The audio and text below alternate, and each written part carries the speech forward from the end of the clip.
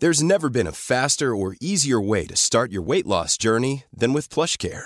PlushCare accepts most insurance plans and gives you online access to board-certified physicians who can prescribe FDA-approved weight loss medications like Wegovy and Zepbound for those who qualify.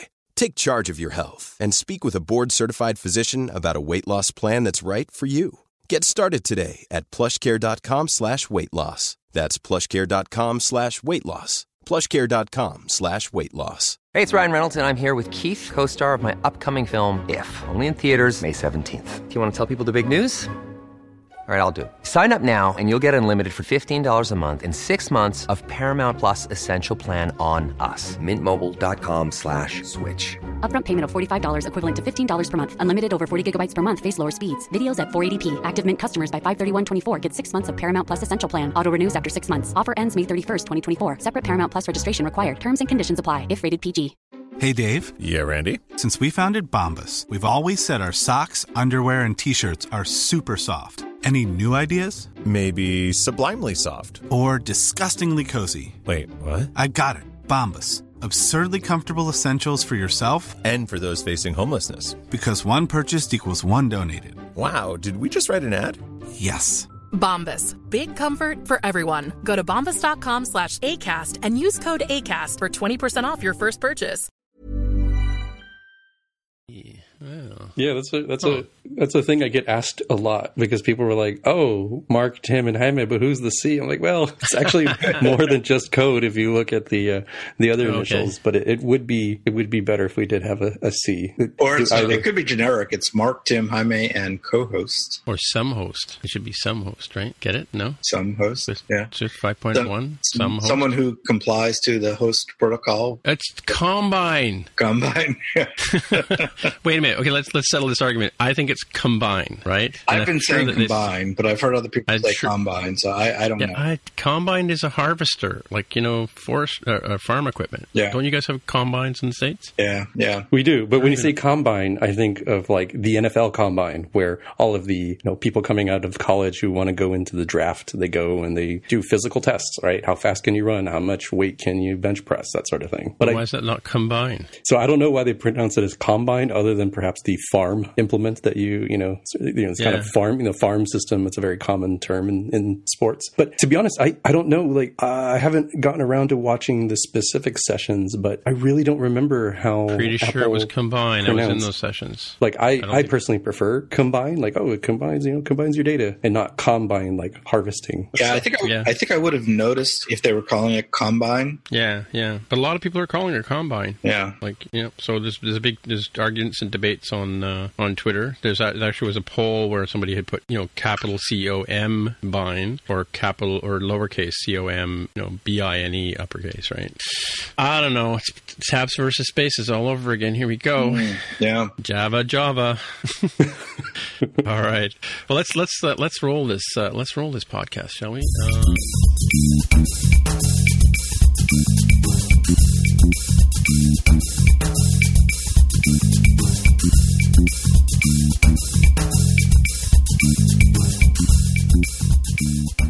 So hey everybody, welcome to episode 252 of the More Than Just Code podcast. My name is Tim Mitra and I am in Toronto, Ontario, and I'm joined once again by Jaime Lopez Jr. in Seattle, Washington. How's it going? And we also have Mark Rubin down in San Jose, California. Hello. Alrighty then. My grand return after 2 episodes away, but it's only 1 week. So if you got confused in your favorite podcatcher, we had a 2-for-1 last week. So yeah, listen to both. You didn't accidentally, get an extra one downloaded. That one is extra content for your listening pleasure. Yeah. So this is a good question. So this is my Ask MTJC to the community. I'm curious about this. So because I published 2 episodes on the same day, did people miss the live from the podcast studio episode because they just went to the next episode? Like, my podcatcher will download both shows, right? But I think I've only got it set to keep 1 or 2 shows maximum, right? So like the PVR rule, So actually that's not true, because I see, because I'm actually behind on my MTJC listening, like the final one, right? So what do you think? That's a good question. I use Overcast, and I keep it, I think, at like 5 episodes for maximum, queue of stuff that I have not listened to. So I saw both. I listened to both. I don't know what happens for other things like Castro, Pocket Casts, and of course the Apple Podcast native app. Right. Huh. Yeah, several people did mention to me that they listened to the WWDC episode. But I didn't think to ask which one. Yeah.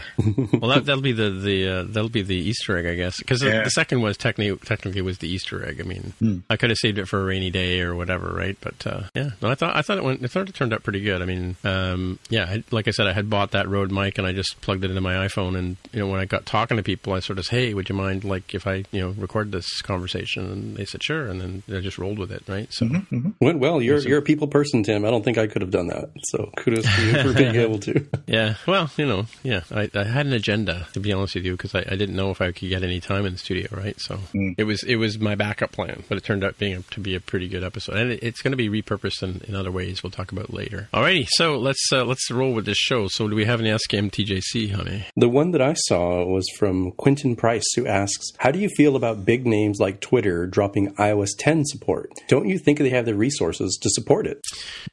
That's a good question. So we often have this debate at work, and you probably too, honey, because when we both work in the banking financial industry, and we can't really say specifically what we can't dictate to our clients what they'll use. I do know on that other platform there's lots of support for older. I'm not even going to mention lots of support, but on the iOS side, there's like an 80% adoption rate at least for the latest operating system. So I can safe in saying that around that many people are on iOS 12 currently, and I think it's pretty common for most apps. I think a lot of iOS users run the latest version. So you do have to support, depending on your scale. If you've got 100 customers, it's not really going to matter. But if you have, I imagine Twitter's got millions upon millions of users, right? So if you do the math, Quentin, you're right. Is that in that even if it's like a small percentage, it's still I don't know, 500,000 users could still be on iOS 10. But I think it's more common that they wouldn't need to support older OSs that far back, right? That's like what we call N+2, right? What do you think, honey? Or N-2? Yeah.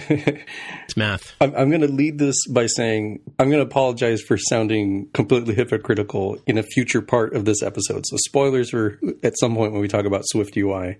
I can see some of the discrepancy. You might look at somebody like a Facebook and say, hey, look, I don't know what they support, but they're pretty well known for supporting pretty far back on there. Do they? Yeah. I'd have to check to see precisely, but they're one of the ones who hangs around in the we're getting every user possible until business reality sort of forces us along sort of thing. But that's because, and I just looked this up, Facebook in Q1 said that it had 2.4 billion with a B monthly active users, MAU. In contrast, Twitter, it's certainly no slouch. I think you'd want this level of success. Twitter has I lost the link. 321 million with an M monthly active users. Say that again? 321 million monthly active users. Who's that? Twitter? That's Twitter. So there's a significant size difference there. And I mean, on the one hand, to Quentin's point, you could say, well, Twitter's got like a ton of engineers, and surely they can handle this. And I'm sure they could if they felt like that made business sense. But I think maybe they said, you know what, at our scale, it may not make sense given that we can do X, Y, and Z if we move the base operating system version up. And that's definitely a challenge, I think, for any shop that does iOS development. If you're an indie developer out there, you have more leeway in general because it's like a handful or maybe even just you yourself deciding when to move. But it's definitely not like there's a law or regulation or a specific metric. You can say, oh, a company of this size and this category will make these particular decisions. Yeah, I agree. It's completely a business decision, and I do the math every year when a new version comes out, and I usually do the two versions back support. In this particular case with iOS 10, I mean, so what devices do you lose? Well, so iOS 10 was when we had the 32 to 64-bit changeover, right? So no, that may be an issue. Yeah. Yeah. So it's the only devices, I believe, if I remember correctly, that couldn't upgrade to iOS 11 were devices that were 32-bit or below, because iOS 11 was the first purely 64-bit. So I think that means iPhone 5 and earlier. And the previous generation generation of iPod. And old iPods, and old iPads. And I mean, you just got to be realistic. It's, how many of those devices are really still out there in use? I mean, sure, there's a few, and there's some people who are stuck on those devices and for whatever reason can't move forward, but the numbers aren't that high. I mean, if you look at the analytics, it would be down to, after 2 years, it would be down to just a couple of % of users, of total users out there. And who knows, I'm sure companies like Twitter have very strong analytics that tells them exactly what percentage of their active users are on the old OS. And maybe, so if the general numbers are a few %, that's everyone in the world using the old OS, whatever apps they're using, if any. They might just be using Safari or email. And so if Twitter knows that, 1% of their users or less than 1% of the users are on the old OS, then it probably does make a lot of sense for them to turn it off. So I have a couple of perspectives on this. One is I still have an iPhone 3GS that I use to check the weather and stuff like that too, right? And Facebook and Twitter still run on it, and that's iOS 6. So I can't go and get a new version from the App Store, but the fact that I still have these versions on my phone. Slack stopped working about a year ago. LinkedIn stopped working about 6 months ago. The Apple Weather app just stopped working about 2 months ago because the Yahoo feed that was feeding the weather isn't there anymore. So I just get a blank screen now. So I I just go to Google and look up weather that way. But but my Twitter still works. I can still if you ever see me tweeting from MTJC at 2:00 in the morning, it's probably coming from that iPhone 3GS. In fact, maybe I should add that. And it's funny because I only have the old 140 characters, in the old tweet size, right? Because the client is clamping it down. Yeah. So if somebody has a tweet that's longer than 140 characters, I click on it and it goes to Safari and opens the web client, right? But so I'm still able to use Twitter even though it's on an older device. I just wouldn't be able to pull a new version from the App Store. Yeah, that's actually a really good point, in that the old version of the app that you have installed on there probably will still work for forever. Till they change the API. Until they change the API, sure. Right. Yeah. Right. Yeah. And then the other perspective I have is, so the Strombo app, I added some stickers into the Strombo app about a year and a half ago, and a user contacted me and said, hey, I'm still using, I guess it was a 5th generation iPod. Right? I didn't even think about the iPods, to be honest, at the time. Well, you're listening to a music show, why wouldn't you use an iPod? And so he said because I had upgraded it to 10, he couldn't listen to it on his device because it only could go up to iOS 9, I guess, right? So I actually went back in, and even though I have stickers in there, I dropped the lowest version down to 9. So people who have 10, 11, and 12 can enjoy the stickers. People on iOS 9 can still enjoy the show, but they can't get the stickers, obviously, right? But so in that case, it's a handful of users. It's not like millions of users in that case. But, and when you have a small app and you have few users, each user is precious. But when you have what is it? How many million did you say, Jaime? I think I said 321. That's a lot of millions, That's a lot of millions. Yeah. More millions than I care to think about.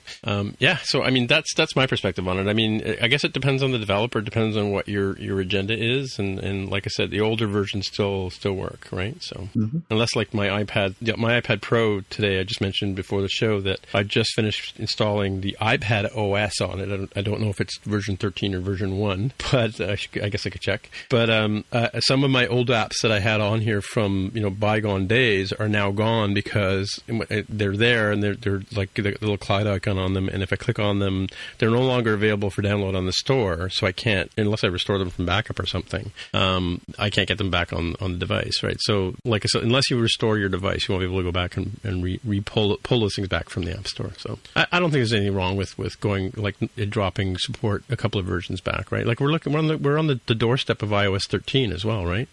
Right. There's got to be. It's like the spoiler rose. Is it like 2 years or 3 years? Yeah. By the way, there is another Ask MTJC there, Jaime. You want to take that one? I could. So, and this is sort of follow-up.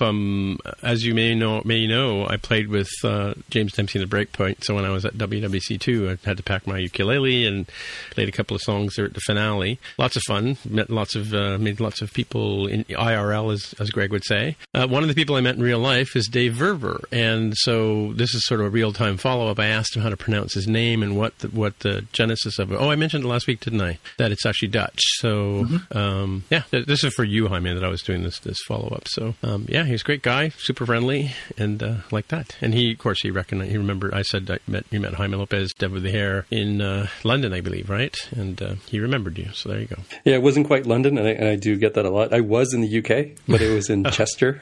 Also, Chester, not Manchester, because that's very confusing to me. But yeah, I'm not surprised you remembered him. I have a face that terrorizes small children. It's the hair that people can't remember. It's one even if you try therapy, will not remove it from your eyes. And it's the blue steel, right? I'm sorry, was that? The blue steel as well, right? I don't always do the blue steel, but yeah, people remember that too. Yeah, remember my name. My name is, what was the line from Princess Bride?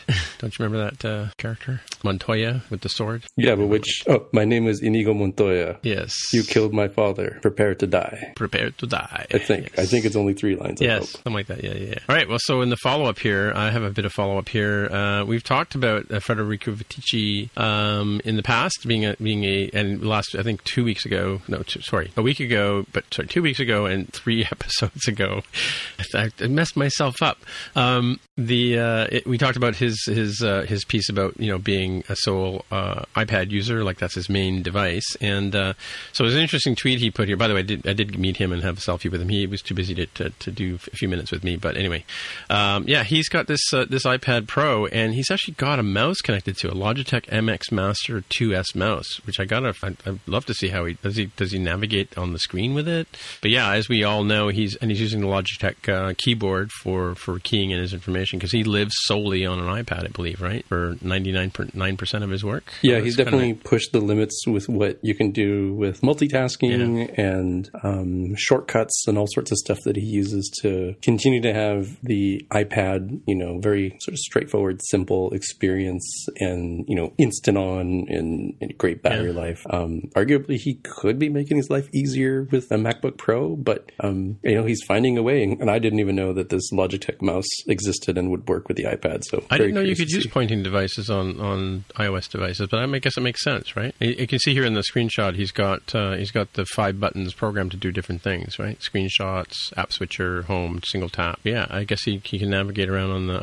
I have a wireless mouse here. I should try and hook it up, see what happens. And of course, he's got in the screenshot he's got iPad OS installed on it, so because you can see the home page widgets on the left hand side of the screen. Oh yeah, there's like a circle there. I guess that must be his cursor, I guess, if we call it that. That's cool. Yeah, I guess it's kind of like the simulator. It moves a little finger around, and that can make it easier, so you're not having to what is it, the gorilla arm thing, if you're using that thing all day and poking and prodding at the screen. So that definitely makes sense. Actually, something you asked about the iPad OS, I have not seen. I barely scratched the surface of the sessions, but I got the impression that iPad OS, for the most part, isn't anything different today as of iOS 13, but that it was a rebrand that sets the stage for iPad to move forward without necessarily having to consider how does this feature work on iPhone. And I think we will see the two diverge in the future, just like tvOS shares the same guts as iOS for the most part, but is very radically different. And of course, watchOS is also radically different. But isn't the spawning of multiple windows, isn't that an iPad-only feature? I believe it is. They now have this, what's it called, Scene Delegate, right? Which you use to launch. You launch extra copies of Scene Delegate, which, like, you have an app delegate, you have Scene Delegate, and giving away some of the SwiftUI stuff. But I think with that, you can then, each one can have its own embedded view controller or something like that. Now, the Scene Delegate, as far as I can tell, does exist in iOS 13, even on the iPhone. But I think it makes sense that you can't spawn multiple scenes on a phone, whereas you can on an iPad, as you said. Yeah, so you could have side-by-side copy of notes, for instance, like 2 instances of notes. Yeah. I haven't tried that yet. I don't know if it's even possible with the Notes app. Yeah. Well, I do wonder if the future is going to be such that we'll have separate app stores for iOS apps and iPad apps, or separate. I mean, what's going to happen with universal apps? And there's a lot of questions in my mind, and they didn't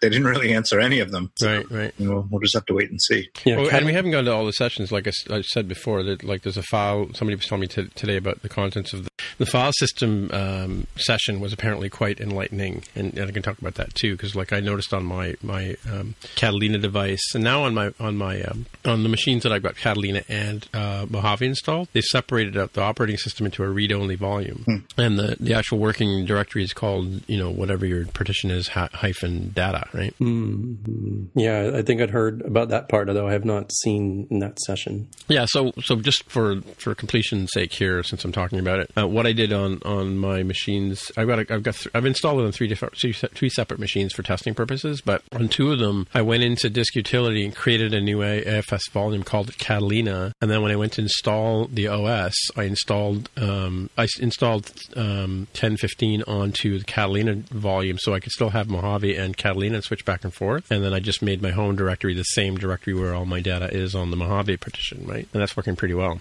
Yeah. So, and then because it's like a minimal size drive that it needs for, and these APF volumes grow as needed, right? Which I found out the hard way the other day. Anyway, all right. Our next piece here is a post from Marco Arment, and I don't know if anybody listened to the Accidental Tech podcast live from WWC. I listened to it yesterday while I was mowing the lawn, and the piece here is called "Apple is Listening," and it's his opinion piece on the introduction of the Mac Pro, which is actually a Pro Mac for Mac users. And he talked about the 2013 MacBook Pro, little, as we call it, mini keg, was not quite the Pro machine that people were looking for. And then he talks about the iMac Pro, which is sort of a Pro level machine, has all the bells and whistles that people are looking, 5K, 6K screens, and now they had a meeting, and this is what he's talking about. What Apple is listening is, and I guess in 2017 they had a bunch of Pro users come in and talk to Apple about what their needs are and what their wants are, and that's why they came up with the new cheese grater, the MacBook Pro. What are we calling it now? It's just called MacBook Pro, right? Mac the Pro display. Not MacBook. It's really hard not to say MacBook. Sorry, Mac Pro. I'm saying the wrong thing. Anywhere I said MacBook, just take out the book. So Mac Pro. Mac Pro for the new cheese grater style with super expandable, lots of they brought back the PCI slots and enhanced ones. I forget what they call those, PCI or something like that, or E. So you can have extra power on the actual cards. You can put 1.5 terabytes of RAM in the thing. Comes with, and I agree with John Siracusa. The base configuration with 256 gig SSD is, as he says, garbage.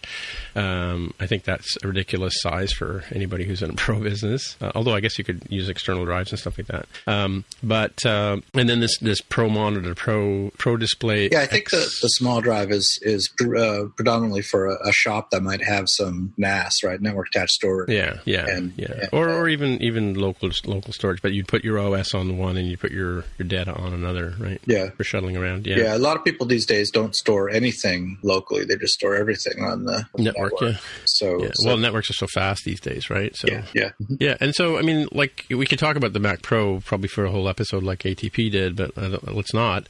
But the one thing that people are taking, they're taking up. I don't know how to say it. They're taking offense with is this $1,000 stand. And I was talking to a friend of mine who just before the podcast today, a friend of mine, illustrator named Peter Cook, who he and I both run in broadcasts and video circles. We know, and he listens to a lot of things. I think he listened to Federico Fitici interviewing Craig. This is really tricky. Federighi? Ooh, you got it. So, perfect. Yeah. Well, Fitici and Federici on the same show.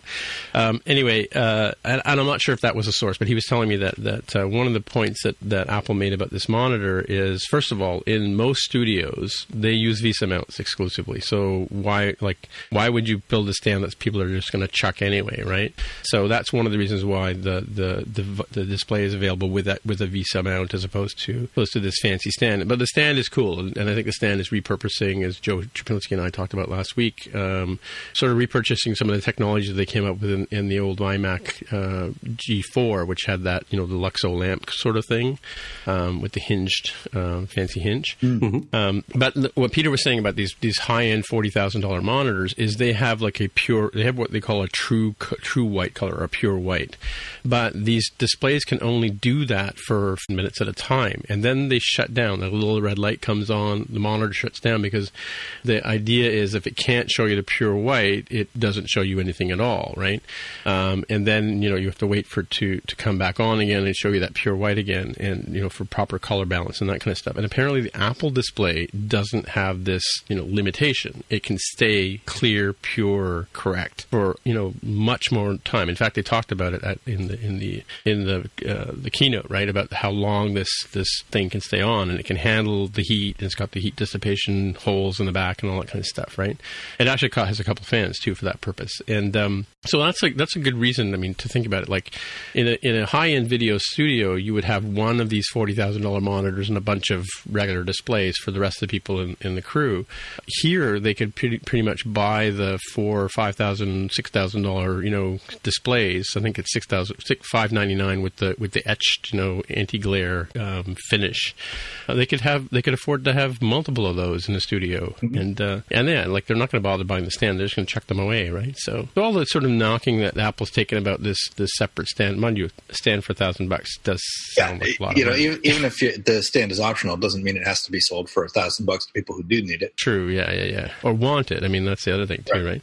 Like, I don't know. I often wonder too, like, kind of like how engineered do these VESA stands have to be if they can handle the weight of a monitor, right? Like, I guess they have to be heavily engineered, right? Hydraulics and all that nonsense. To get that really smooth, you barely touch it at all, and it will adjust, but yet not flop down. Yeah, or sink to the table. Yeah, exactly. Yeah. And they're like, oh, look, the rubber band's broke after 3 months, and now it kind of sags, and I have to use ropes to keep that thing aloft. But yeah, my take on it.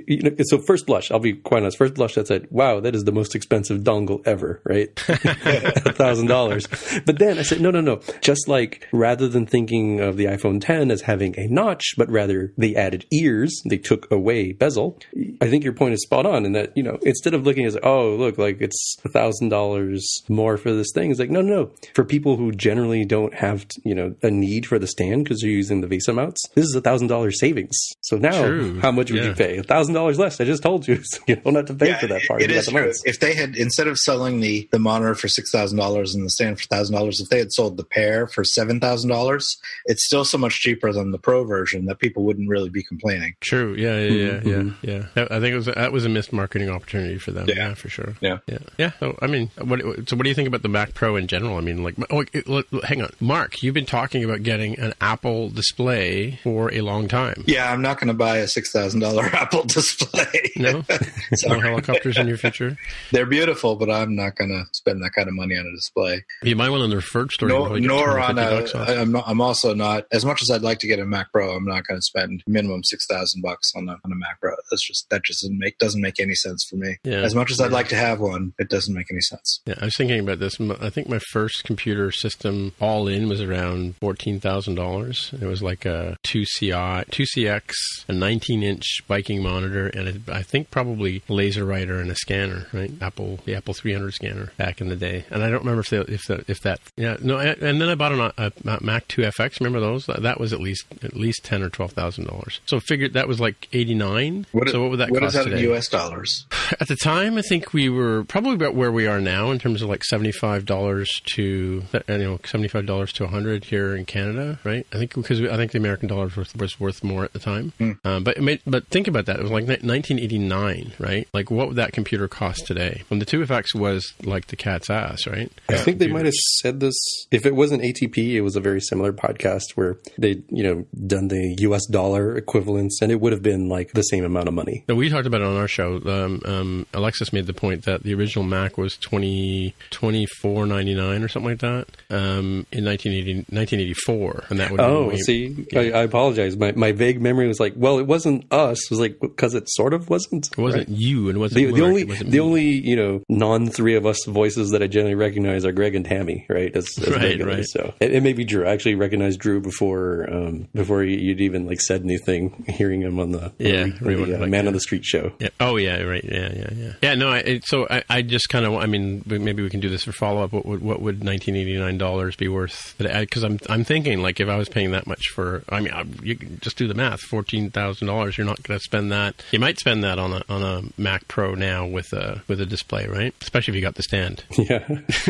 I think, like Mark, my particular needs, I mean, this is for truly hardcore, beefy computing power, which I definitely don't need for what I use. I certainly won't turn one down. If Apple's listening out there, like, wow, we want an influencer program. You better believe I will talk it up and be like, oh, look how awesome this thing is, because it will be awesome. But it's like, send us a review copy. Yeah, it's like using a Ferrari to drive down to get my mail.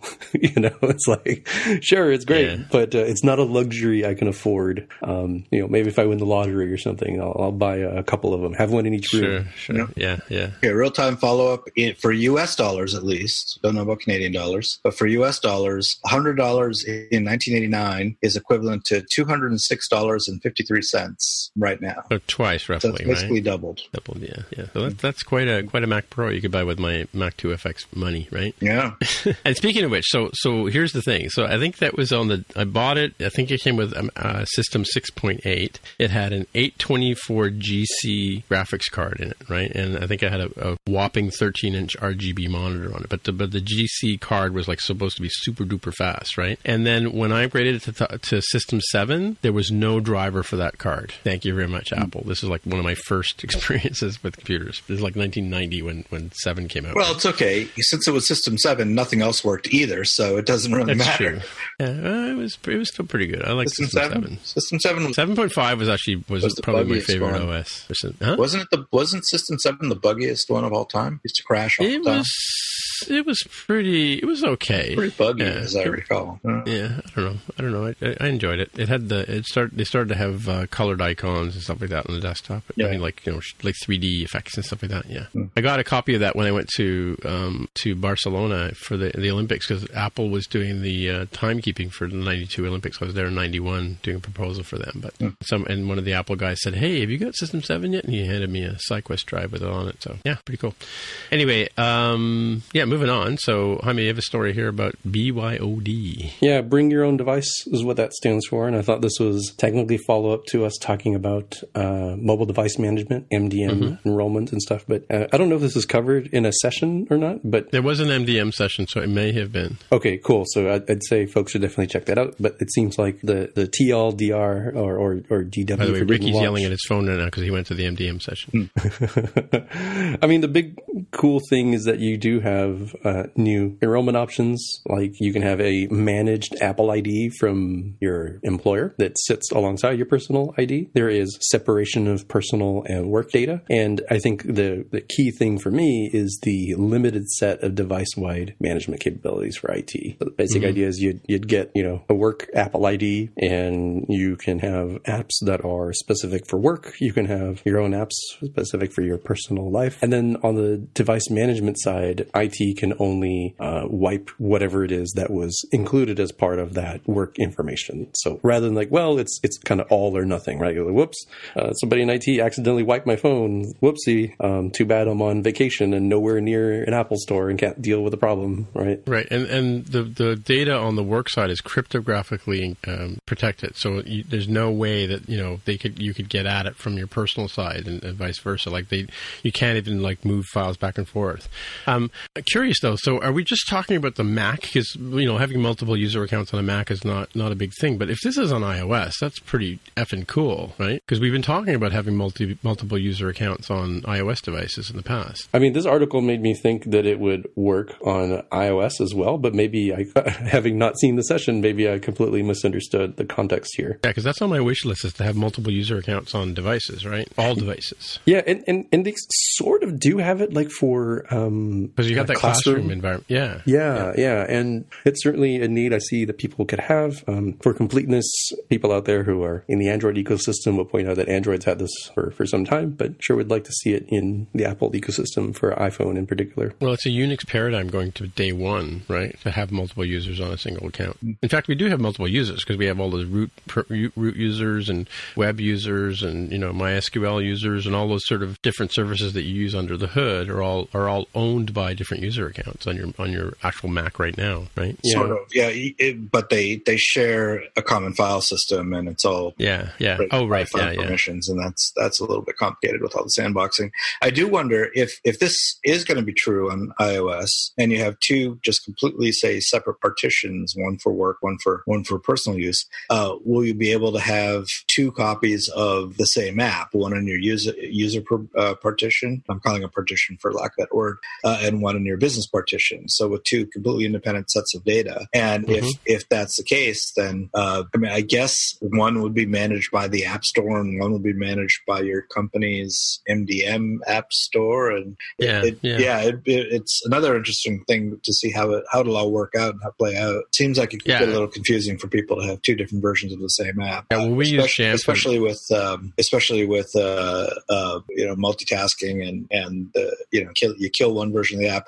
How do you know which one you killed? Was it the work one or was it your personal one? It could get kind of confusing. Yeah, but I don't think you're logged into both accounts at the same time, right? It's a little confusing because they do mention that some of the built-in apps like Notes will be account-based, so the app will use the appropriate Apple ID. But then it also separately later on in the article mentions that IT cannot see what's on your personal side of things, right? Like, you installed some app that you'd rather they didn't know about. Like, well, they're not going to know about it because it's on the other side of the wall. Right. But think about the whole way that iOS works right now. An app has no idea of whether you're, quote, logged into anything, right? You just turn on your phone and you tap an app and it launches.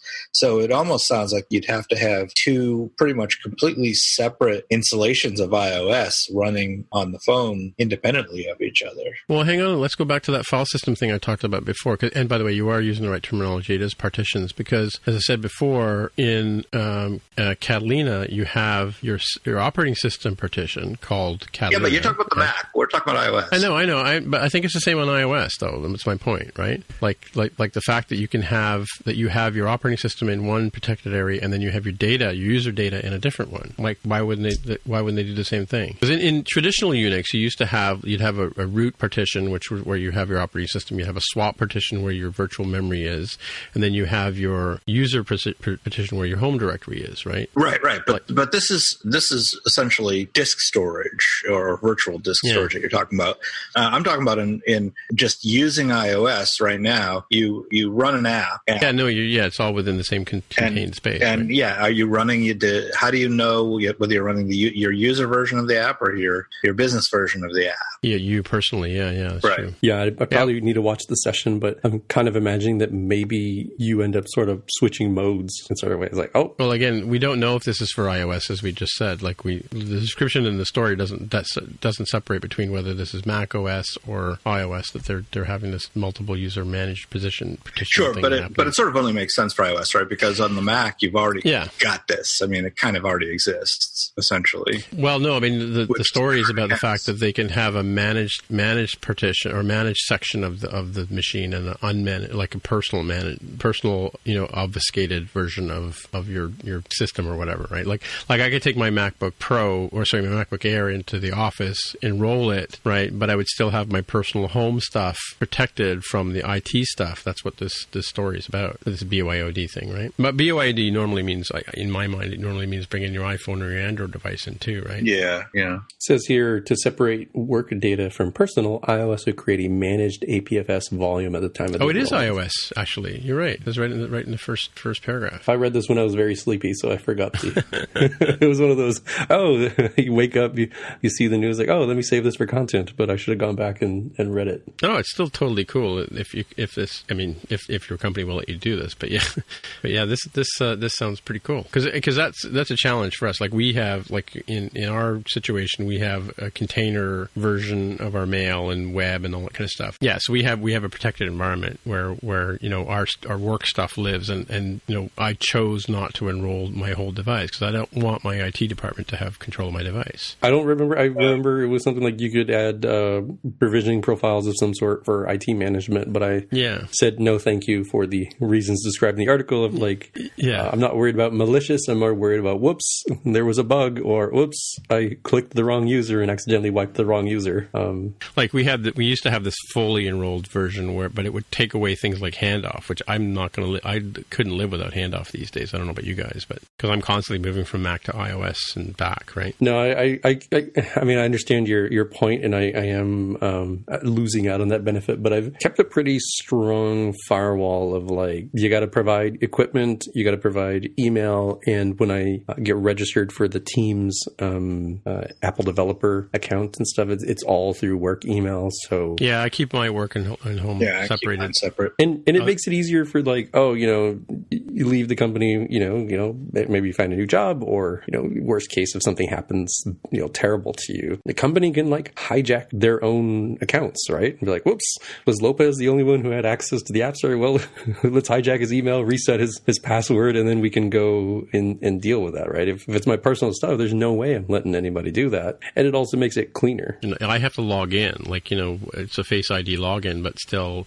so if I leave the company, they just blow away my password, and then I basically can't even use the app, right? So, all right, it sounds pretty cool. I mean, like I said before, I've often wondered why we can't have multiple users on device. And I'm a big fan of MDM as far as, being able to manage corporate secrets and stuff like that, right? So, you want to protect your company from your users, and I think that's what the whole purpose of MDM is about, right? So, but I know they've had this in the past, but this sounds a little bit more better thought out, right? This is Apple doing this too, right? Not like third-party solutions like Jamf and that kind of thing, right? That was my understanding, is it was official Apple solution. Cool. All right. Well, this next story came in, well, it says the 3rd of June, right? So last week, I guess. This is a quick story, and this sort of follows up on the shenanigans that we've seen from companies like Facebook and Google with their enterprise certificate. So this is follow-up on that story where they were using their enterprise license or certificates to sign and distribute apps to people outside of their environments. Apple has now sort of stepped up and said that they will reserve the right to review enterprise level apps.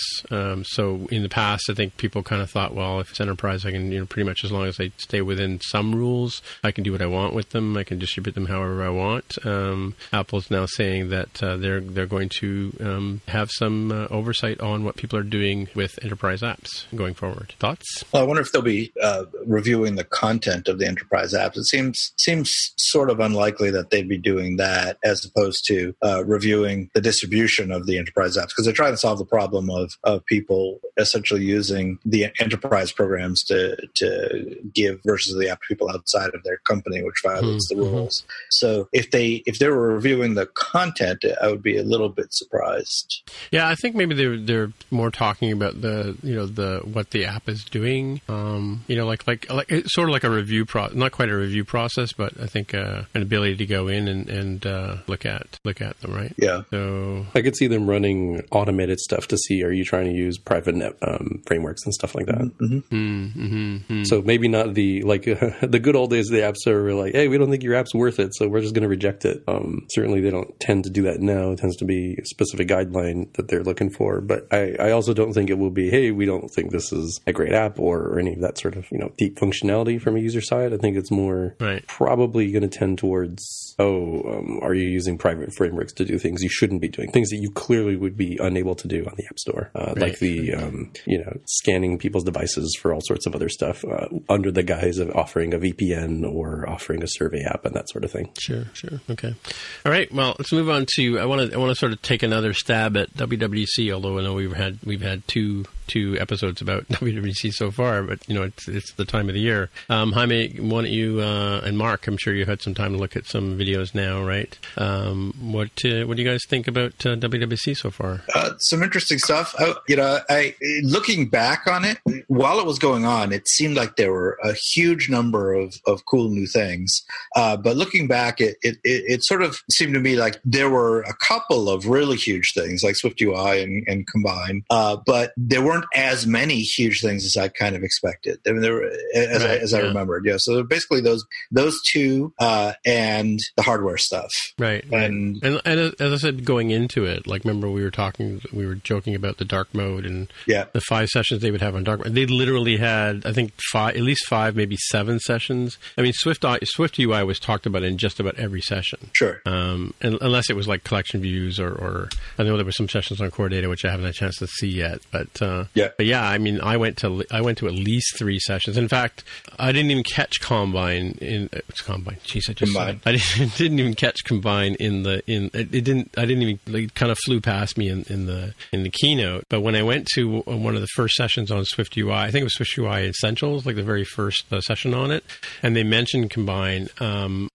red flag went off in my head. I said, hey, we better go check this out. And so there were 2 other sessions on Combine. My colleague Sue went to one, and I went to the second one, and we kind of traded notes back and forth throughout the rest of the week. But because it dawned on me that we should pay attention to that. But my point is that was always, Swift UI was in every, whether it was making of avocado toast or whatever, which was seemed to be another running theme throughout the sessions.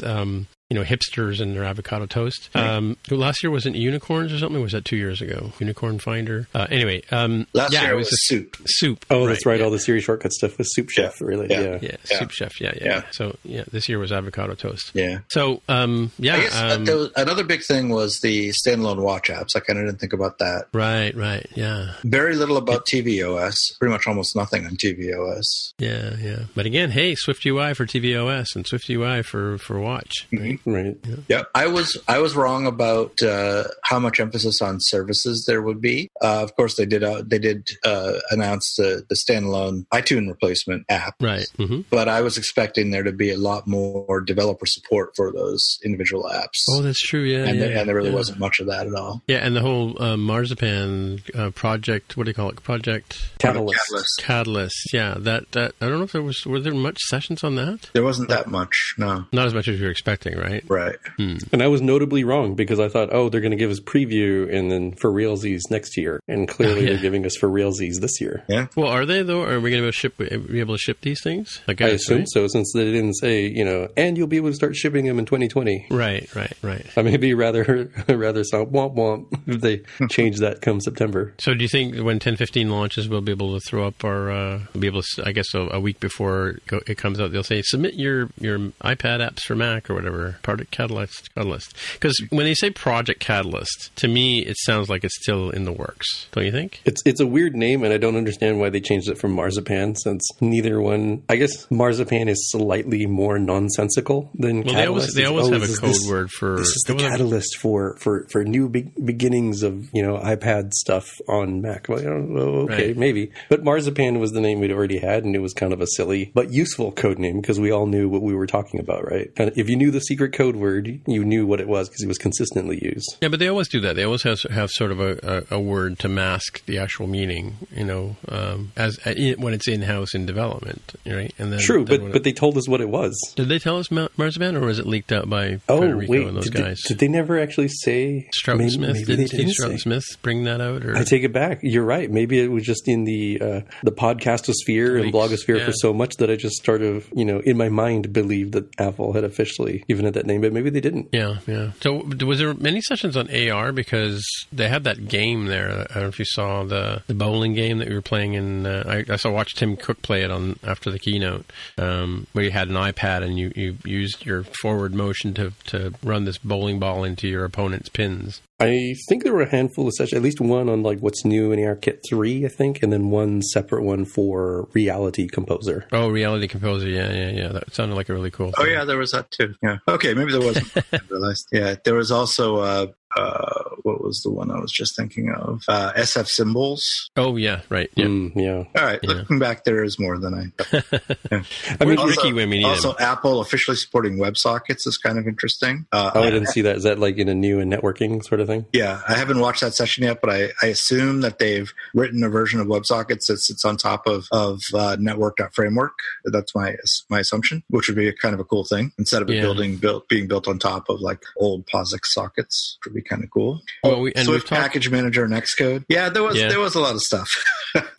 Yeah, I mean, there was no services. There was no services. That's your point. And some of those are pretty nice, but I think so. I think my mind was blown purely by Swift UI and how sort of a mega change that is. So if you've skipped ahead in the episode and you heard me just say, "Oh yeah, I think it's up to companies to decide what they want to do," this is the other side of that where I sound really hypocritical. Where I really want Swift UI to be the basis going forward, and I really want therefore iOS 13 13, and I think Catalina, I assume, to be the basis going forward, like as soon as possible. Because I do think that Swift UI, and granted, it is V1, Generation 1. If you remember how auto layout was in iOS 6, you're probably maybe a little cringing, properly cautious about this. But assuming that, whatever warts are things that could be dealt with, I think truly that this will make it difficult to attract, retain, hire folks if you're not having Swift UI somewhere in your development story. In your plan, your roadmap, yeah. Yeah, sure. I think this definitely puts a damper on stuff like React Native and Flutter and a few other things.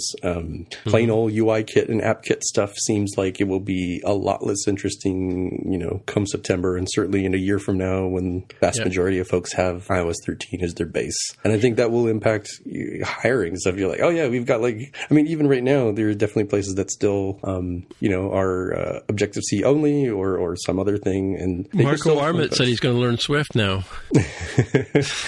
I guess it ends, it's a good time. It's nice and stable. So there's that. And there's nice things like we mentioned. But I do think that Swift UI alone sort of warranted that's mind blowing that it's this brand new paradigm for how we're going to build apps, at least the UI part. So no support for collection views in Swift UI yet. That's correct. I think we have to wait for Swift 2.0, Swift UI 2.0. Yeah, that's kind of an interesting thing. Yeah. But okay, so have you guys played with the Swift UI at all, or even looked at some of the? I know you've looked at the tutorials. I mean, you and I picked the same thing again for picks, but have you guys looked at it or read through what can be done so far? A little bit, not a whole lot. Yeah, I haven't gotten that far into the tutorials. The tutorials, like a spoilers for the pick later, the episode, they're pretty nice and they cover a lot of different angles. But I do think that we will have to figure out as a community some of the best practices. Like I've definitely heard people talking about the return of the Pyramid of Doom, which if you look at the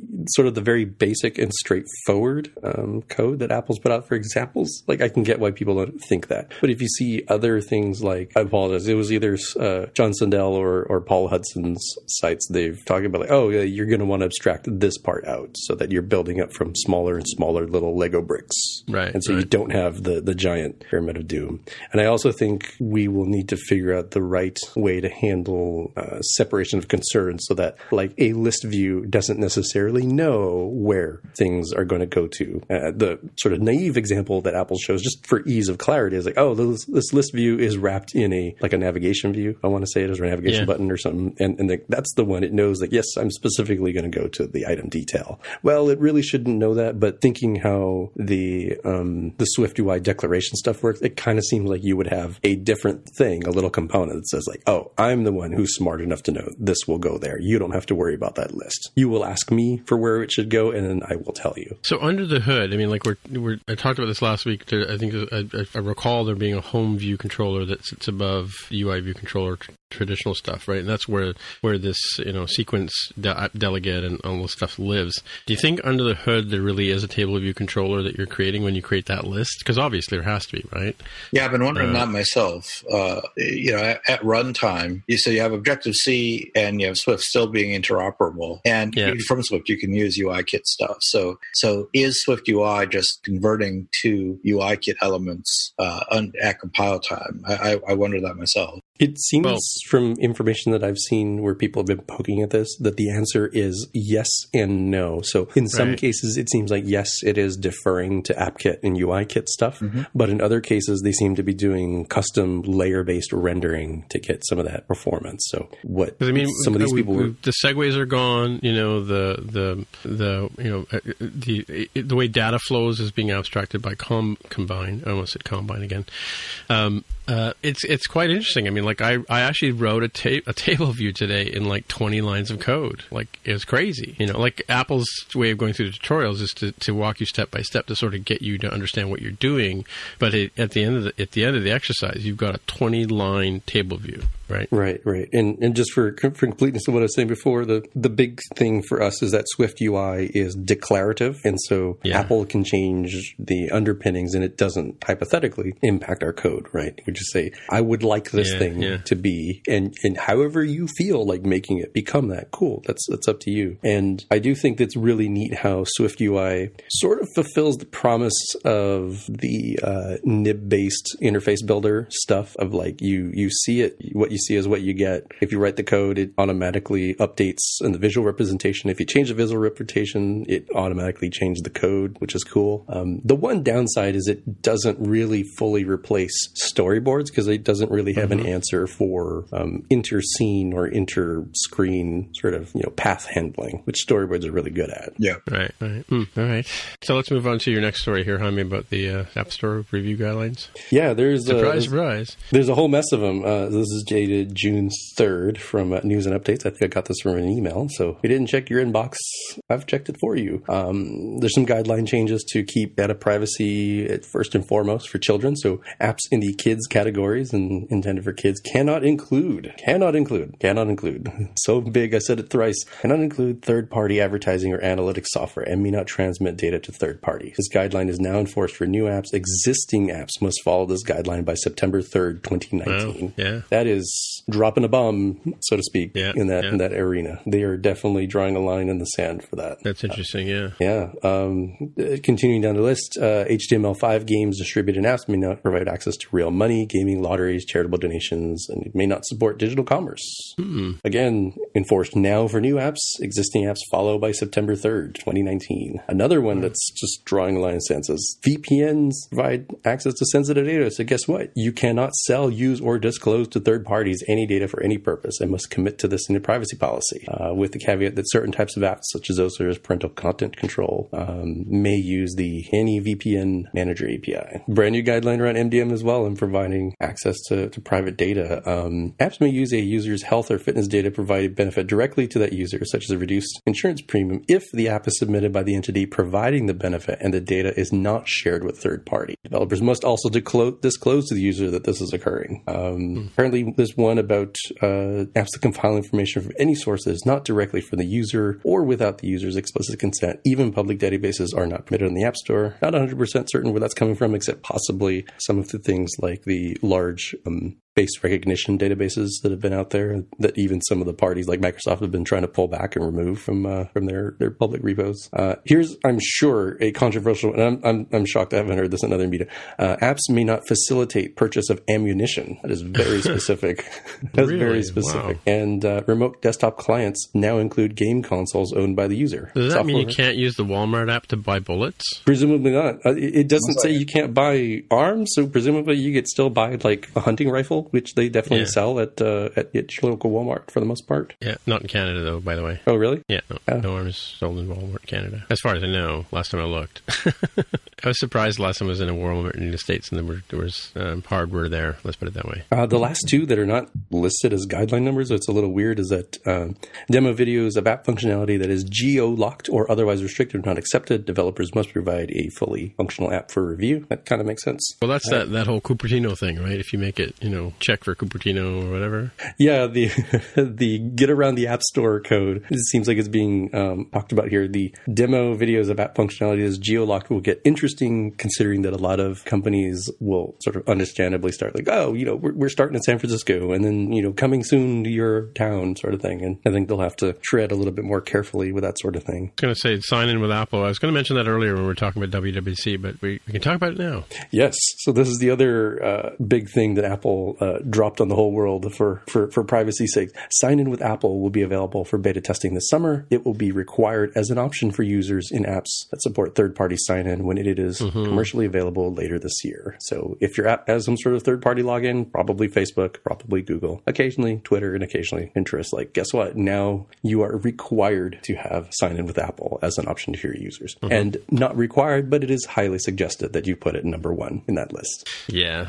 So one of the ones ones that you mentioned, Javi, 5.1.1 parentheses 8, apps that compile information from any source that is not directly from the user or without the user's explicit consent, even public databases, are not permitted on the App Store. Am I reading this correctly? That's saying you can't even make a weather app or a stock app or a sports app that pulls data from an external database unless the user explicitly is consenting? That's kind of weird. Let me see. Which number is that? 5.1.18. I don't know what section. You're right. Reading it independently like that, it sounds bonkers. Yeah. So 5.1.1. Fourth one from the bottom in the bullet points. 7. Yeah, and then I'm looking at the under legal. So you can't watch a sports game inside an app? Like you can't watch a basketball game inside the app? Well, that's not compiling information. That's streaming. But say I want to pull all the scores, or pull my favorite baseball player's batting average for the past 10 years. That's compiling information from a source that's not directly from the user. That seems kind of restrictive.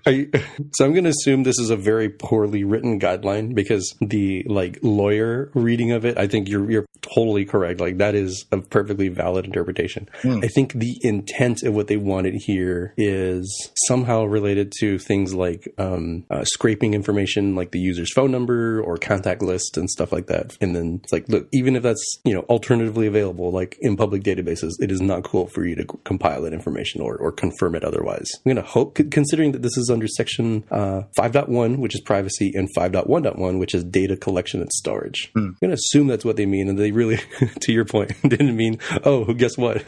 This weather API provided by, Dark Sky means that you can't have this. Because that was not, what temperature it is right now in Idaho is not your thing that you're offering. Well, it could even be things like virus databases or lists of spam or phone numbers, right? Because if you're pulling those in and storing them in the app, so you can compare a phone number. Is that not the case? Yeah. Similar kind of. Yeah, it sounds like it. Very strange.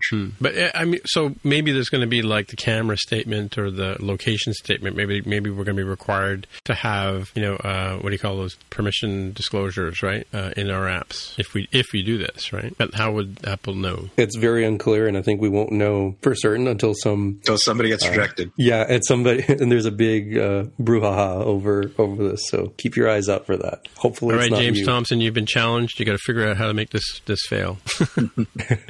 We'll give it to James Thompson to figure out for us. All right, friend of the show, James Thompson, that is. Moving on. Yes. No. Moving on. All right. So I posted this last week. We didn't get around to talking about it because we were too busy having our minds blown. But friend of mine, I guess, is one of the gentlemen over at RayWonderlic.com, Shai Masali.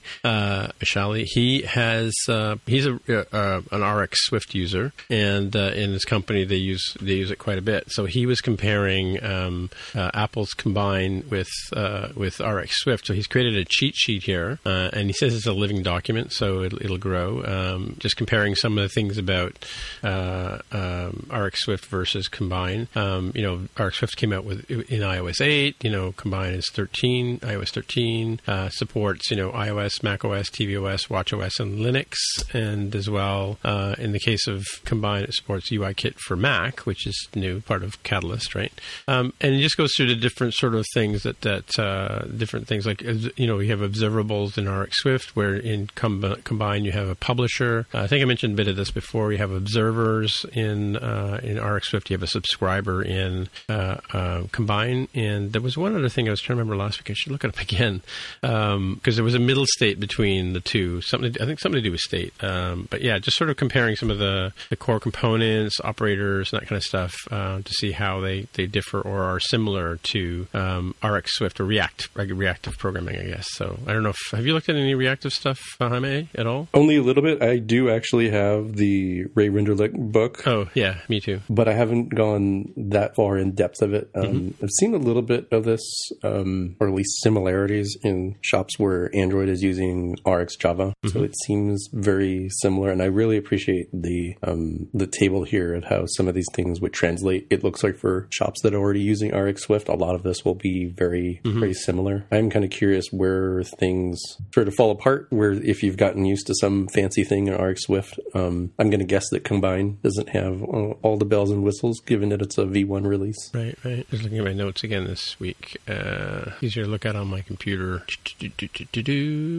And it's funny, just today I ended up watching a video from with Shai where he was giving a conference talk on the myths and truths about RX Swift or similar. I forget what the name of the session was, but that it's hard. And then it's like, yeah, he's like, there's kind of a bit of a mental shift you have to make for going on the reactive side and dealing with events coming through. But there's some real interesting power that you can have. Yeah. So what it was, I read my notes here. So you have your publisher, which will send values, and you have a subscriber, which can request values from the publisher as well. So, and as I mentioned last week, used for callbacks, closures, notifications, and key value observing. And the thing I was trying to remember in between is you can also have a thing that they call a subject. That's what I've got in my notes here. And it's sort of a hybrid between subscriber and publisher. It can sit in front of the subscribers, but it can also receive data from a publisher if you like as well, and send that over to the subscribers, more than multiple subscribers in this case. So let's see, a let did change can equal to a pass-through subject,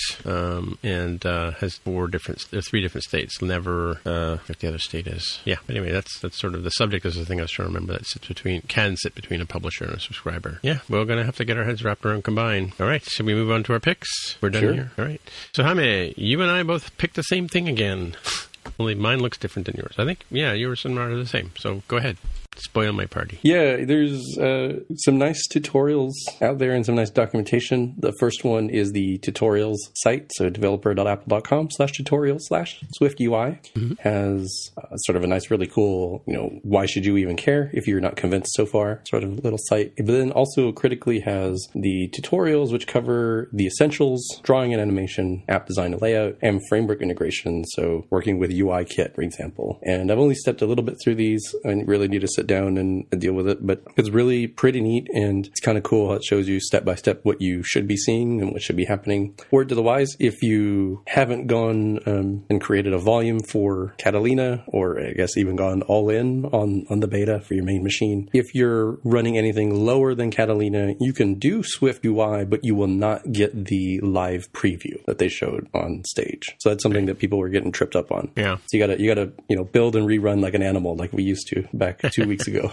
Yeah, who could do that? Yeah. No, I've been playing with it quite a bit. Did a quick demo for the folks at work yesterday as well. So yeah, I'm really liking it. And it's also pretty early days. I've not encountered this in the tutorials yet, but some people said looks like some stuff will come in future seeds of the betas, like UI split view controller for iPad and Catalyst or something. I forget what. I'll see if I can find the tweet. And the other thing would be that I think the form element is also one that will come in a future seed. Right, I believe that one is known. So just like real early days of Swift, don't be surprised if things are totally broken 1 week and then a week later we get a new seed and it totally works. We have ABI stability now, don't we? I'm kidding. I discovered one thing too, and that's when I was working through it, that if you make a mistake, like I made a typo in one of my lines of code, I typed in a variable name incorrectly, and it started showing errors all through the app, and it showed everywhere but where the actual error was. And I ended up having to go and do a diff between what I changed and what was there before to see where I'd made a mistake. There's something like I forgot the I in the word image, for example. It was very confusing to try and figure out where you had gone wrong. So if a little bit of patience, sort of figuring out the landscape here in terms of kind of mistakes you can make and how they get displayed. So, but I did find that there's when you're in the preview mode, there's a little diagnostics thing. Like if your view doesn't render, there's a diagnostic you can tap there, and it'll tell you pretty much what you're doing, what's missing from the why it's unable to render the preview, right? So, like if you make a mistake in your code, obviously can't build, I guess, right? And you can force a build too. Like if you go in and as you're typing, you get the sort of red marks in there, and how sometimes the compiler takes a while, especially on a slower machine like a MacBook Air. It takes a while to sort of rebuild. You can actually do a Command B and get it to do a build to catch up to where you are in your code, right? Like if you're ahead of the compiler. So yeah, it's fun. I mean, it's really interesting to sort of see, the minimal amount of code you can put in to get some pretty cool effects, right? Yeah. Did it make you nostalgic for the first seeds of Swift and how broken the tooling was? Well, it's not that bad. I mean, I know I did tweet about it this afternoon, but it was a little confusing at first. Like I'm looking at this thing going, okay, what did I do wrong? And it's not really clear that, this line here error is the one where you made the mistake. Like in current versions, Swift 4 and 5, it's much clearer about where the mistake was. But I don't know if you remember back in I think around Swift 2, if you made a mistake, it might show you the error 5 or 6 lines or even a half a page away from where the actual error had occurred, because somewhere else is trying to read in the broken data, right? And that's why it shows the error where it does, right? So it can be a little confusing if you're running to that. So what I've been doing as I've been going through is every time I do something successful, I commit, right? And then if I go to the next step of a tutorial or whatever and I make a mistake, I can always go back and see, okay, what actual lines did I change? And what's cool about it is now is in Xcode 11 now can see the changes you've made. They've got that blue bar that appears between the project navigator and the standard editor. Now you get a blue bar down the left-hand side. You can click on that and it'll show you like a diff between what you've just done and what was there before. So I haven't really got into using the mini map yet. I don't know if you have at all, Jaime, but that you can scroll over that and jump right to different sections depending on how you break out your code. Whether you use the mark statements and stuff like that. I haven't tried that out. I loaded the betas and I haven't gone through and seen all the really cool little things you can do, like the mini map. Yeah. Well, like I said, I took my sacrificial Mac with me down to the show. So when I first installed Xcode 11, I stumbled across that. Why am I not getting a preview thing for a few hours? And then dawned on me that you need to put.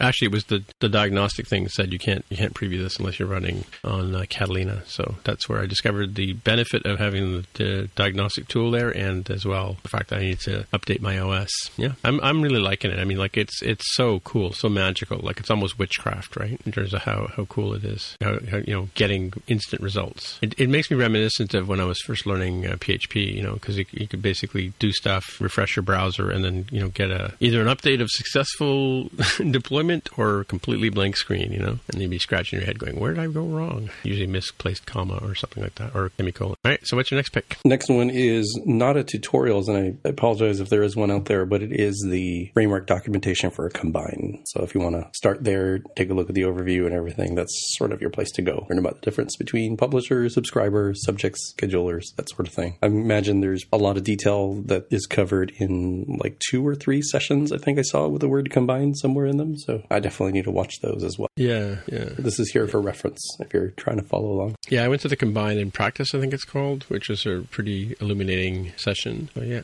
lots of interesting stuff. Cool. I have one more. The last one is more of a fun one, and that is the official Mac Pro webpage, which is pretty nifty if you're looking at it on a desktop. But I suggest you check it out on your iPhone or iPad that is compatible. And you have a option just under the Watch the Film that says See Mac Pro in AR. So you can see how that thing might look on your desk or in your driveway. Yeah. And it's actually pretty cool how the AR stuff is, it handles light and color differences. So it won't be just, perfectly silver. It'll be, I've got kind of an orange hue to my lights right now. So the orange hue will show up in the silver. It's really cool. Yeah, I have to admit to being fooled. A couple of people at a different site in our office posted to Slack pictures of themselves with AR versions of Mac Pros on their desktops and saying things like, "Hey, look what I just got." And it looked so realistic. I was like, wow, how did they get these so fast? Wow, it's done very well. Well, that's all that we were talking about, I think, in the rendering with last week discussion with Alexis. He was talking about how they're actually dumbing down the quality of the rendering to make it look more realistic and have artifacts and stuff like that in it, right? Yeah, make it blend in with some noise. I'll have to try and put one on my desktop here. That would be cool. All right. So my pick, I was standing in the keynote line, talking to developers, finding out where they're from, and you met some people from LinkedIn, met some people who were formerly from LinkedIn, but one guy was sharing his contact data, and so he held a barcode for the guy next to him to scan, and then he was showing us that this app called Visual Codes by Benjamin Mayo, and I've forgotten the name of the guy who showed it to me, but apologies to you. It basically allows you to, it's an app that lets you go in and put in like a URL or put in your contact information or whatever, and it generates a barcode for you, or sorry, QR code, so that you can then share that. So I actually tweeted one out with our show link to the I believe to the website, or it might have been to iTunes. You just scan the QR code with your camera, and away it goes. And I've already done that. I've used it a couple of times this week. There is an in-app purchase to basically unlock it and allow you to print the QR QR codes if you need, put them on a business card or whatever. But they're just this quick way of sharing information.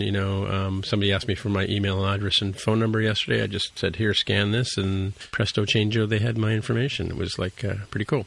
So that's called Visual Codes from Benjamin Mayo, and I found that in the keynote line, waiting to get in there and see all the fabulous and hear all the fabulous news. And of course, my other pick was the same tutorial that Jaime just mentioned, so I guess I don't have another pick. The pick's so nice we did it twice.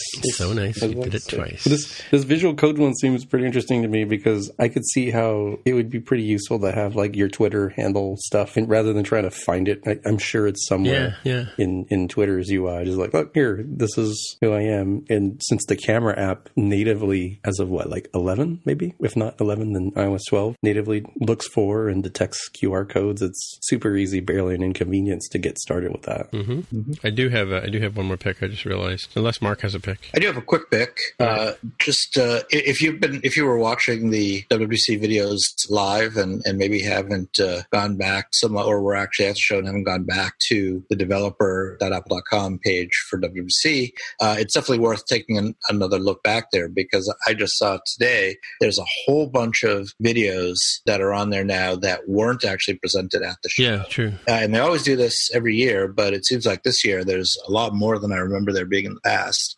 In particular, I was noticing at the time of the show that there was pretty much nothing about audio in the whole show. But now there's at least 3 or 4 different talks. There's even one on AV Audio Engine there. It's one of my favorite frameworks. So do you guys have the iPhone or the WWDC app on your devices? I do. So if you go to the news section, either on your iPad or your iPhone, so if you look at the wrap up section, right, they've got the photos there. Yeah. So the second person there wearing a thumbs up. Oh, that's Sue. That's Sue, my colleague from the bank, and that's my arm there with my Tragically Hip T-shirt. Yeah. So Sue's in the app. She's in the app twice because she was on the very first day, getting excited for the keynote. She's the third picture in. Oh yeah, I see it now. The layout was doing terrible things. Yeah. Well, I'm looking at it on my iPad. So. Yeah, that's Sue again. Yeah, we were lining up for the keynote, and somebody pulled her aside and said, "Hey, can I take a picture?" Yeah. So that's cool. So my last one is sort of a humble brag. My talk got selected for Swift Toronto, or Swift TO, on August 13th, I believe, is the date. Leveling up your iOS development game. So, excellent. Congratulations. Yeah, thank you. Yeah, so I'll be speaking in Toronto. So yeah, I think the call for proposals is still open if people are interested. But yeah, we're going to have a Swift conference here in Toronto in the Great White North. Come and have some poutine and try some Tim Hortons. Don't try Tim Hortons. It's horrible. Yeah, come and check out Toronto in the summertime. All right, I guess that's it for the week. Yeah. So, hey, Hum, if people want to find you on the interwebs, where would they look? I'm on Twitter as @DevWithAHair. And Mark, if people want to try and find you? Mark R at smapsoft.com. That's with 2 P's, by the way. Someone that I talked to thought it was SMAPSOFT and couldn't get in touch with me. So there's 2 P's in there. 2 P's, all right. And as I usually say, my name is Timitra, TIMMITRA on the Twitter machine is how to get a hold of me. And until next week, we'll say bye-bye. Bye. Bye. This has been another episode of the More Than Just Code podcast. If you want to find out more about the podcast or see the episode show notes, visit the More Than Just Code website at mtjc.fm. You can get in touch with us on the website or follow us on Twitter at mtjc_podcast. If you have feedback or questions, send us a tweet with the hashtag AskMTJC. If you like the show, please consider recommending us to a friend, writing a review on iTunes, or pledging any amount at patreon.com/mtjc. You can find out details on how to help us out on the website, mtjc.fm/sponsor us. Now stick around for the after show, and thanks for listening, and we'll see you next time.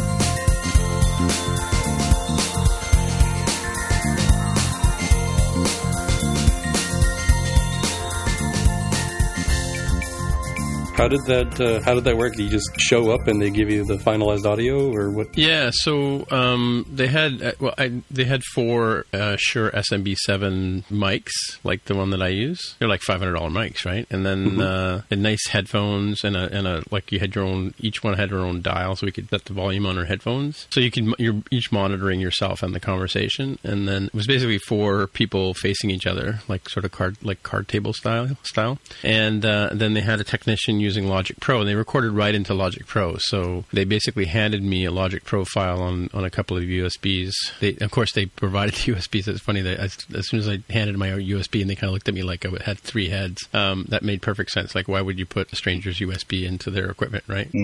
So they handed me 2 USBs, or I could have got 4 if I wanted, and then the way we went. So I basically came home and just went through each of the tracks and edit. So it was mixed down with 4 individual tracks and then 1 master one where it was just like I could have just taken the audio and just thrown it up, published it as it were, right? But I just went through my regular editing process and just which I normally do anyway, right? I normally work with the separate tracks and mix them down to 1 and then do the final edit with that one, right? I had the music and the stinger at the end and stuff like that, right? It was really, really sweet. The only thing about it was, my only complaint about it is like, when they said podcast studio, I was expecting a soundproof studio, like a radio studio, right? Where you would, do radio shows and stuff, right? But it was just at the end of the conference hall, and they just had a single partition between us and the rest. So while you couldn't pick up like people playing, that strike bowl game that they were playing, people were yelling and screaming and stuff like that. You couldn't hear that because we were that far away, but you could hear like people opening and closing the door to the hotel, because it was right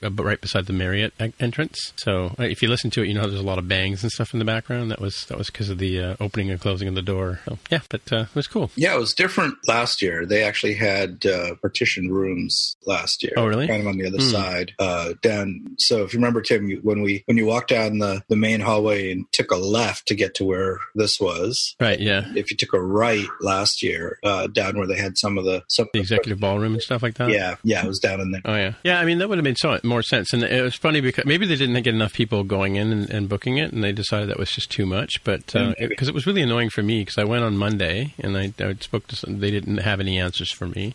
I went back on Tuesday, and the girl, receiving people didn't know the details. And then so I waited for the person to come out, and they sort of said, "Yeah, we're fully booked until Thursday, right? So come back Thursday morning." And I thought, well, that's kind of weird because media had already booked up all the time. I'm like, well, so where was the sign-up list, right?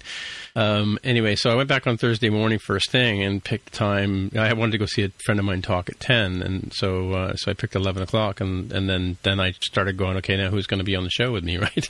Yeah. So I had spoken to Alexis at the Ray Wenderlich dinner the night before, a couple of nights before, and said, hey, would you be interested in giving me at least 5 minutes? For how I did the second episode where I interviewed people? I just pulled them aside and said, hey, can I interview you for a few minutes? And I had that little microphone, that Rode mic that I brought, and I plugged it into my iPhone and just recorded people on the spot, right? But so that's what I was planning on doing with Alexis. But then when I said, hey, are you free at 11 on Thursday? He said yes. And I had interviewed Ricky previously for what ended up being the second episode, and he's a huge fan. He actually owns one of the MTJC Lousy T-shirts, and he was pretty well covered what he'd seen. He had like taken notes, and I sort of said, hey, if you want to come by, and at that point I had nobody as a co-host, right? And I said, if you want to come by, at least maybe you and I can have a chat on there and whatever. And so it ended up being with the 4 of us, which is the same format we normally do. So it was Mark had come on a teammate's ticket, and then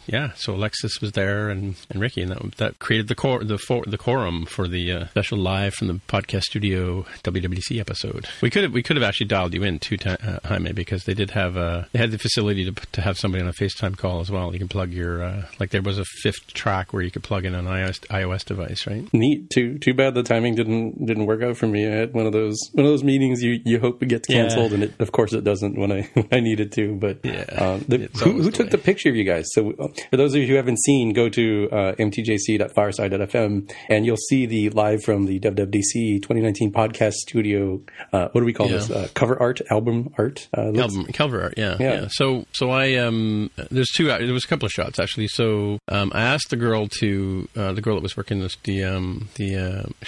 lady working the console to take our picture while we were just talking about. We were explaining to Alexis and Ricky how the show rolls and what we do, stuff like that. And Alexis and I were gesturing like madly with our hands to try and get some sort of posable shot, right? And then she took a couple of shots, and then during the recording there was another engineer that showed up, so I asked him I gestured to him with my hands to take a picture, so I had on my phone, and he took a couple more pictures. But it turned out that the lady who took the first bunch of shots had the shot that I ended up using, which you could sort of see, Mark and myself in a sort of better light, right? So I did have to go in and tweak it with the photo app to make it brighter and stuff like that. But yeah, that's who took it. It's a nice photo. You guys have the Beats headphones, I noticed. Yeah, makes sense. Yeah. Apple brand. Yeah, and like you can see the 4 SMB7 microphones too. So which I'm speaking to you on right now. Yeah, pretty good setup from that point of view. I mean, they spare no expense. They had good. They had I think it was an iMac Pro that they were working with for the recording, or for the Logic Pro, right? Yeah, it's pretty cool. Really, really good. I mean, and you know what? I asked the girl. I said, like, what about all the ambient noise and stuff? I said, will you pick that stuff up? And she said, well, people kind of wanted that live on the air feel, right? So there was a lot of leaking from the mic, so I had to go in and carefully separate each person's voice and mute the other guys when they weren't talking and stuff like that. But I think it turned out pretty good. I had to leave some of the noise in, because if they banged when you guys were talking, kind of thing, right? There were no planes flying overhead or ice cream machines, though. I mean, just unlike our regular or air conditioners in the background, or dogs barking, yeah, yeah, for sure. Yeah, it was. I listened to both of those episodes. There was a good episode. I actually think it rolled pretty smoothly. I'm completely unfamiliar if either Alexis or Ricky are on other podcasts, because they certainly seem They're not. Oh, they're definitely naturals then, because that's pretty. Yeah, well, Ricky's got him. That was his audition. We're going to talk to him about his setup at home. But yeah, he's definitely going to be a fill-in guest, I think, when you guys are unavailable, or me. Yeah, they were both great, actually. They both did really well. Yeah. For long-time listeners of the show, go back to episode, I don't know if we started with 1 or 0. Go back to like episode 1 or 0, or heaven help us if we ever published the mic test compendium that we did early on to see how things work. It's a very different show. Yeah, I don't think I kept the mic tests. I think I pitched them recently, but yeah. No, the first show is pretty rough. But it's amazing how many people listen to it. I think it's got like several thousand listens already, right, on that first episode. Surprisingly, people are completionists. I never would have thought that people would go back to episode 1 and start from the beginning. And that's like 5 years ago now, as of like next month, right? We got like 4 more episodes to go till our anniversary, right? Yeah, I mean, Action Comics #1 is worth a lot of money. So yeah, I suppose MTJC #1, and it wasn't even called MTJC back then. It was still called it was an untitled podcast, if I remember correctly. Sorry, it was the untitled podcast. And then and actually the name of the folder here. Let me look at the folder on my Mac, because it's still, I never changed the name of the folder. It's still the AJTM podcast on my Mac here. Yeah, prior to settling on a name and a format, and just hang on to that hard drive, Tim. Don't they might put it up in a glass case in a museum at some point. Sure. Well, it's actually this 13-inch Mac Pro has been 13-inch MacBook Air has been the main console for this show all this time. I took my Carol's 11-inch MacBook Air to the conference. I usually take that into the States when I go. That's substituted when I'm away from home. But for like 250 episodes have been at least mixed on the MacBook Air. So yeah, it's going to have to go in the Smithsonian one day, right? Or the Computer History Museum in is it Mountain View? Where's Google? It's in Mountain View. Yeah. Mountain View. I still think we need another host whose first name starts with a C. A C. Why? Because then we have Mark, Tim, Jaime, and C. C. Well. Yeah, that's a thing I get asked a lot, because people were like, "Oh, Mark, Tim, and Jaime, but who's the C?" I'm like, "Well, it's actually more than just code if you look at the other initials." But it would be better if we did have a C. Or it could be generic. It's Mark, Tim, Jaime, and co-host. Or some host. It should be some host, right? Get it? No? Some host. Yeah. Just 5.1. Some host. Someone who complies to the host protocol. It's Combine. Combine. Wait a minute. Okay, let's settle this argument. I think it's combine, right? I've been saying combine, but I've heard other people say combine, so I don't know. Combine is a harvester, like, forest farm equipment. Yeah. Don't you guys have combines in the States? Yeah. We do, but when you say combine, I think of like the NFL combine, where all of the people coming out of college who want to go into the draft, they go and they do physical tests, right? How fast can you run? How much weight can you bench press? That sort of thing. But why is that not combine? So I don't know why they pronounce it as combine, other than perhaps the farm implement that it's kind of farm system. It's a very common term in sports. But to be honest, I don't know. Like, I haven't gotten around to watching the specific sessions, but I really don't remember how. Pretty sure it was combine. I was in those sessions. Like, I personally prefer combine. Like, it combines your data, and not combine, like harvesting. Yeah, I think I would have noticed if they were calling it combine. Yeah. But a lot of people are calling it combine. Yeah. Like, so there's arguments and debates on Twitter. There actually was a poll where somebody had put, capital C-O-M bine or capital or lowercase C-O-M, B-I-N-E uppercase, right? I don't know. It's tabs versus spaces all over again. Here we go. Yeah. Java. All right. Sorry, my Macs are all misbehaving. I'm in the process of reformatting. I finally got iOS 13. Sorry, iPad OS running on my. Is it iPad OS 1 or iPad OS 13 on my my iPad today? So did I just miss it, or were there no actual sessions on iPad OS at WWDC? Well, what possible? Oh, you mean it sort of guess it would be just like a how-to kind of thing, right? So, yeah, or more details on really what it is. Well, it's funny. I've been having some conversations with people about. Actually, let's talk about this on the show. But I'm having some conversations with people about other sessions that we should have paid attention to. What? Sorry, I lost my God. With the magic of editing, this can be part of the show and not the pre-show. Yeah, that's true. That's true. I keep forgetting that part. Sorry about that. Yeah. Tim, did you ever find your jacket? No.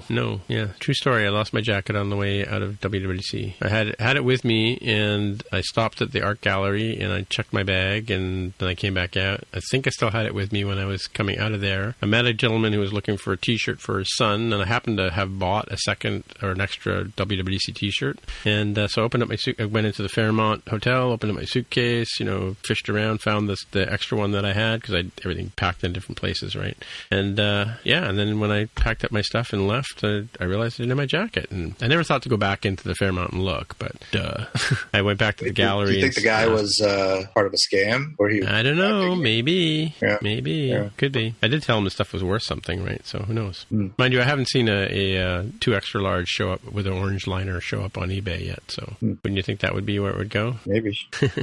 Gotta lay low while let the heat go down. Yeah. The heat, yeah. So if anybody found a WWDC jacket with a red liner, let me know. Sorry, orange liner. I'm just looking at a red one on eBay. I see one. Yeah, I see one male size medium, black with orange. WWDC 2019 jacket 2XL, red with black with Xcode sticker. Oh, I got a Swift UI sticker I got a whole bag of pins and stickers from the show. Yeah. What were the color options? Because I had said red. There wasn't options. You kind of got what they gave you, right? Well, then what were the variants then? So there was a red one, which was super popular. There was a black one. There was a blue one, orange one. I think somebody said there was a pinkish one, but I don't think I think it's the red one. And if you look at it closely, it's like all the little icons that were in the mine that's being blown up, all sort of thrown together. Yeah, if you look at there's one with a red liner, and they've got one with it turned inside out, and you can see all the little characters in there. They're interesting. They were bomber style, like, but yeah, they weren't super warm, but they were good for the bash, because the bash was pretty cold and windy. Bash was cool. It was Weezer, right? Yeah. Can't tell anybody that this stuff is worth something, Tim. Oh, by the way, this is going to be a collector's item. Yeah. Oh, he's looking for a shirt for his kid, and I probably should have hung on to the shirt too. But what are you going to do? Trying to help a guy out. That's what I get for being a nice guy, right? Nice guys finish last. I'll be holding the door when you guys are all getting to the next place in life. You're going to drive drive my limousine when I'm on the cover of the Rolling Stone. Is that what I'm hearing? Yeah. Wild. You guys see the James Dempsey post about the meme maker thing? As God is my witness, I'll never type translates auto resizing mask into constraints again. Yeah, I did see that. I'll throw that in the notes. Pretty funny. I still have all my pins. I guess those will be worth something someday, right? Just don't tell anybody. Yeah. Put them in a safe deposit box. Yeah. Just don't hand them to the guy in the hotel. Say, here, hold on to these for a minute while I rummage around in my luggage and don't pay attention. Yeah. That's totally what happens. Yeah. People are jerks. Yeah, they are, unfortunately. Well, I don't know. I mean, like I said, I could have just fallen behind the chair and somebody found it. I did call the hotel and asked if they had lost and found, but nothing. Anyway, I already bought myself a jean jacket, though, not crushed. Jean jacket, a WWDC jean jacket? No. I bought one similar to the one they were giving away last year. Yeah. So not black, a regular blue one. Yeah, but I got the pirate pin. I got the women in coding pins. Those are cool. How'd you get that one? I went to the women at WWC breakfast. Oh, were you allowed to? I guess you were allowed to. Yeah, I'm a mentor. Sure, why not? I'm an ally is what you call yourself if you support women in code. Yeah, I mean, like, how could they say they're inclusive and then not let men come? Yeah, true. Right? So, yeah. It's a tricky thing, and I really had to think about it last year when I went to We Rise Tech, which is largely for, women and progressing and thing. And I definitely fell under the ally side, but I was kind of thinking, like, well, I kind of don't want to take away an opportunity from somebody. And so it's a very careful balance, I think. Well, that's what happened with so I had a ticket for the ladies. Like, the WWDC one was open to anybody who wanted to come, right? But there was a ladies dinner just before the bash, and I got it. They sent out an email saying that there was like a waiting list of 100 people, and if you didn't want to go, so I surrendered my ticket. Like, basically, I put my ticket back into the pool so somebody else could go, right? In that case, I was able to give back to the community, if you will. That's what an ally does, right, honey? Hopefully. This Swift TO conference, this is the inaugural edition, right? Yep, sure is. What part of Toronto is that? Like 2-minute walk away from your place, sort of thing, that you'll be very convenient, or is it like on the opposite side of town? No, I gotta get up early. Well, you know what? I don't know. It's right downtown. Yeah, it's right downtown. There you can see all the pins, my pin collection. Just don't come into my house and steal them. Floor you. Oh, do they give you the flag based on the country you're from? Yeah. Oh, cool. So the AR one I got for playing the game, right? And I had 3 of the women in code ones, but I traded. See the pin collection with the Tim Cook one? I traded women in coding for that plus the Swift UI sticker. And there's a James Dempsey to Breakpoint there. And there's there's an owl. Slopes, I see. Oh yeah. Poor App Camp for girls there. Yeah. I met so Parrots. He gave me a Slopes one. I gave him an MTJC in return. I also have an Xcode one at the very top there. You can't really see it that well. Yeah, I see the hammer. Yeah, and then I met is it NS Break? So Brent Simmons was in the band, and the guy who does this NS Brief, maybe what's the purple one beside the. Forgotten his name now. Bill maybe Sherman? It's NS Screencast? Bill Sherman. Yeah, Screencast. Bill Sherman, is that his name? Somebody like that. I'm looking it up. NS Screencast. So how do you end up with 2 of the baseline packet? The packet of. That's what I said. I traded a Women in Coding for the one with Tim Cook on it. Oh, okay. Because the one I got was the one with the fire and the alien, right? I see. Okay. A lot of people wanted the skull with the mind exploding. That's why I asked for the T-shirt. Oh, did you? Newsfeed is telling me that the Blues won. Is that right? Yeah. They did? Yeah, they won just as the podcast was starting. That sucks. A little too sad to say anything about it. Spoilers for your DVR, I guess. I apologize, but... Well, by the time anybody hears this, it'll be old news. Yeah. Jeez, that was game... Sorry, I'm not into hockey until 2021, so bear with me. This is game 7? This is the final game of the Stanley Cup. Yeah, the Blues won the Stanley Cup. Oh, wow. That sucks. Tim, how are people feeling for Toronto? Well, I'll tell you how I'm feeling for Toronto. I don't know. Did you hear that there was a call that didn't get made? Apparently, the NBA has admitted that there should have been a 2-point throw for I've forgotten the big guy's name. He got assaulted on the court. No, he got fouled. But yeah, he was supposed to, with the 40 seconds left, he was supposed to have 2 free throws. But they missed the call. Do they review calls in basketball now? Do you know? They will review stuff, but I don't know once the final call is made that they review that. Yeah, they can't go back and play. You can't go back and play play like the last 40 seconds of the game. It's kind of ridiculous. Yeah. But yeah. So that's a shame. They lost by 1 point. And then, they just better win on Sunday in, game 6, right? Because I can tell you, it's a Toronto tradition that if they go to 7 games, I'm telling you right now, as God is my witness, as Trump got elected, they will lose game 7. Well, with Kevin Durant out, they've got a pretty good shot now. That's true. I mean, like, even consider he was only, was he in other games? Because he was only in this game, right? Wasn't he? I got the impression that he was out for a couple games, yeah. Yeah, I mean, he still got 10 points. I mean, so technically he did help the team win, right? Sure, yeah. Yeah, so, because, I mean, the Raptors were back up. I don't know if they really get back on their heels, though, because they've been down 10 points in pretty much all the games, right? That I've watched anyway. So I'm hoping they do it, not just as a bandwagon jumper, which is what I am. So one of my buddies at work said, "Hey, the championship trophies in down at the Scotiabank Arena, we can go down and have our picture taken with it." I'm like, "Why would I want to do that?" He goes, "I thought you were a big Raptors fan." I'm like, "No, I just wear a red shirt." Well, once the NBA Finals are over, I'll be switching my full attention over to the Women's World Cup. That soccer? I don't know if you all saw the USA versus Thailand. Mm-hmm. It was amazing. Like, there's literally never been a game like that. Did the US win? 13-0. Oh, you gotta be kidding me. That's what I'm not kidding. The score, go right? search online. There you can see recaps of all the goals, and it takes a couple minutes with just the goals. Yeah, they were saying I heard something about running up the score, and like whether it was a good thing to do or not, right? Well, I mean, there's maybe the sportsmanship angle that people are coming, but from a practical angle, it is now impossible for them to lose the goal differential tiebreaker. Oh, really? So, I mean, can any other team come up with like a 13-point differential? That's unheard of in soccer. Soccer's like 2-0 is a big, is running away with the score, It's like hockey. Yeah. Right. Yeah. Don't get Jaime started on goaltending. But yeah, the Canadians are playing, I think, today or tomorrow too. They got a pretty good chance. I don't know how they did today against Cameroon. Today, something like that. So is the American women's team like a big contender in women's soccer? Do you know? Historically, pretty good. Ever since the very first, I mean, there really haven't been that many. Here are your champions over the since 1991. United States, Norway, United States, Germany, Japan over the United States, United States. So we're really good when it comes to this. So we definitely got high expectations. But you never know. That's why they play the games.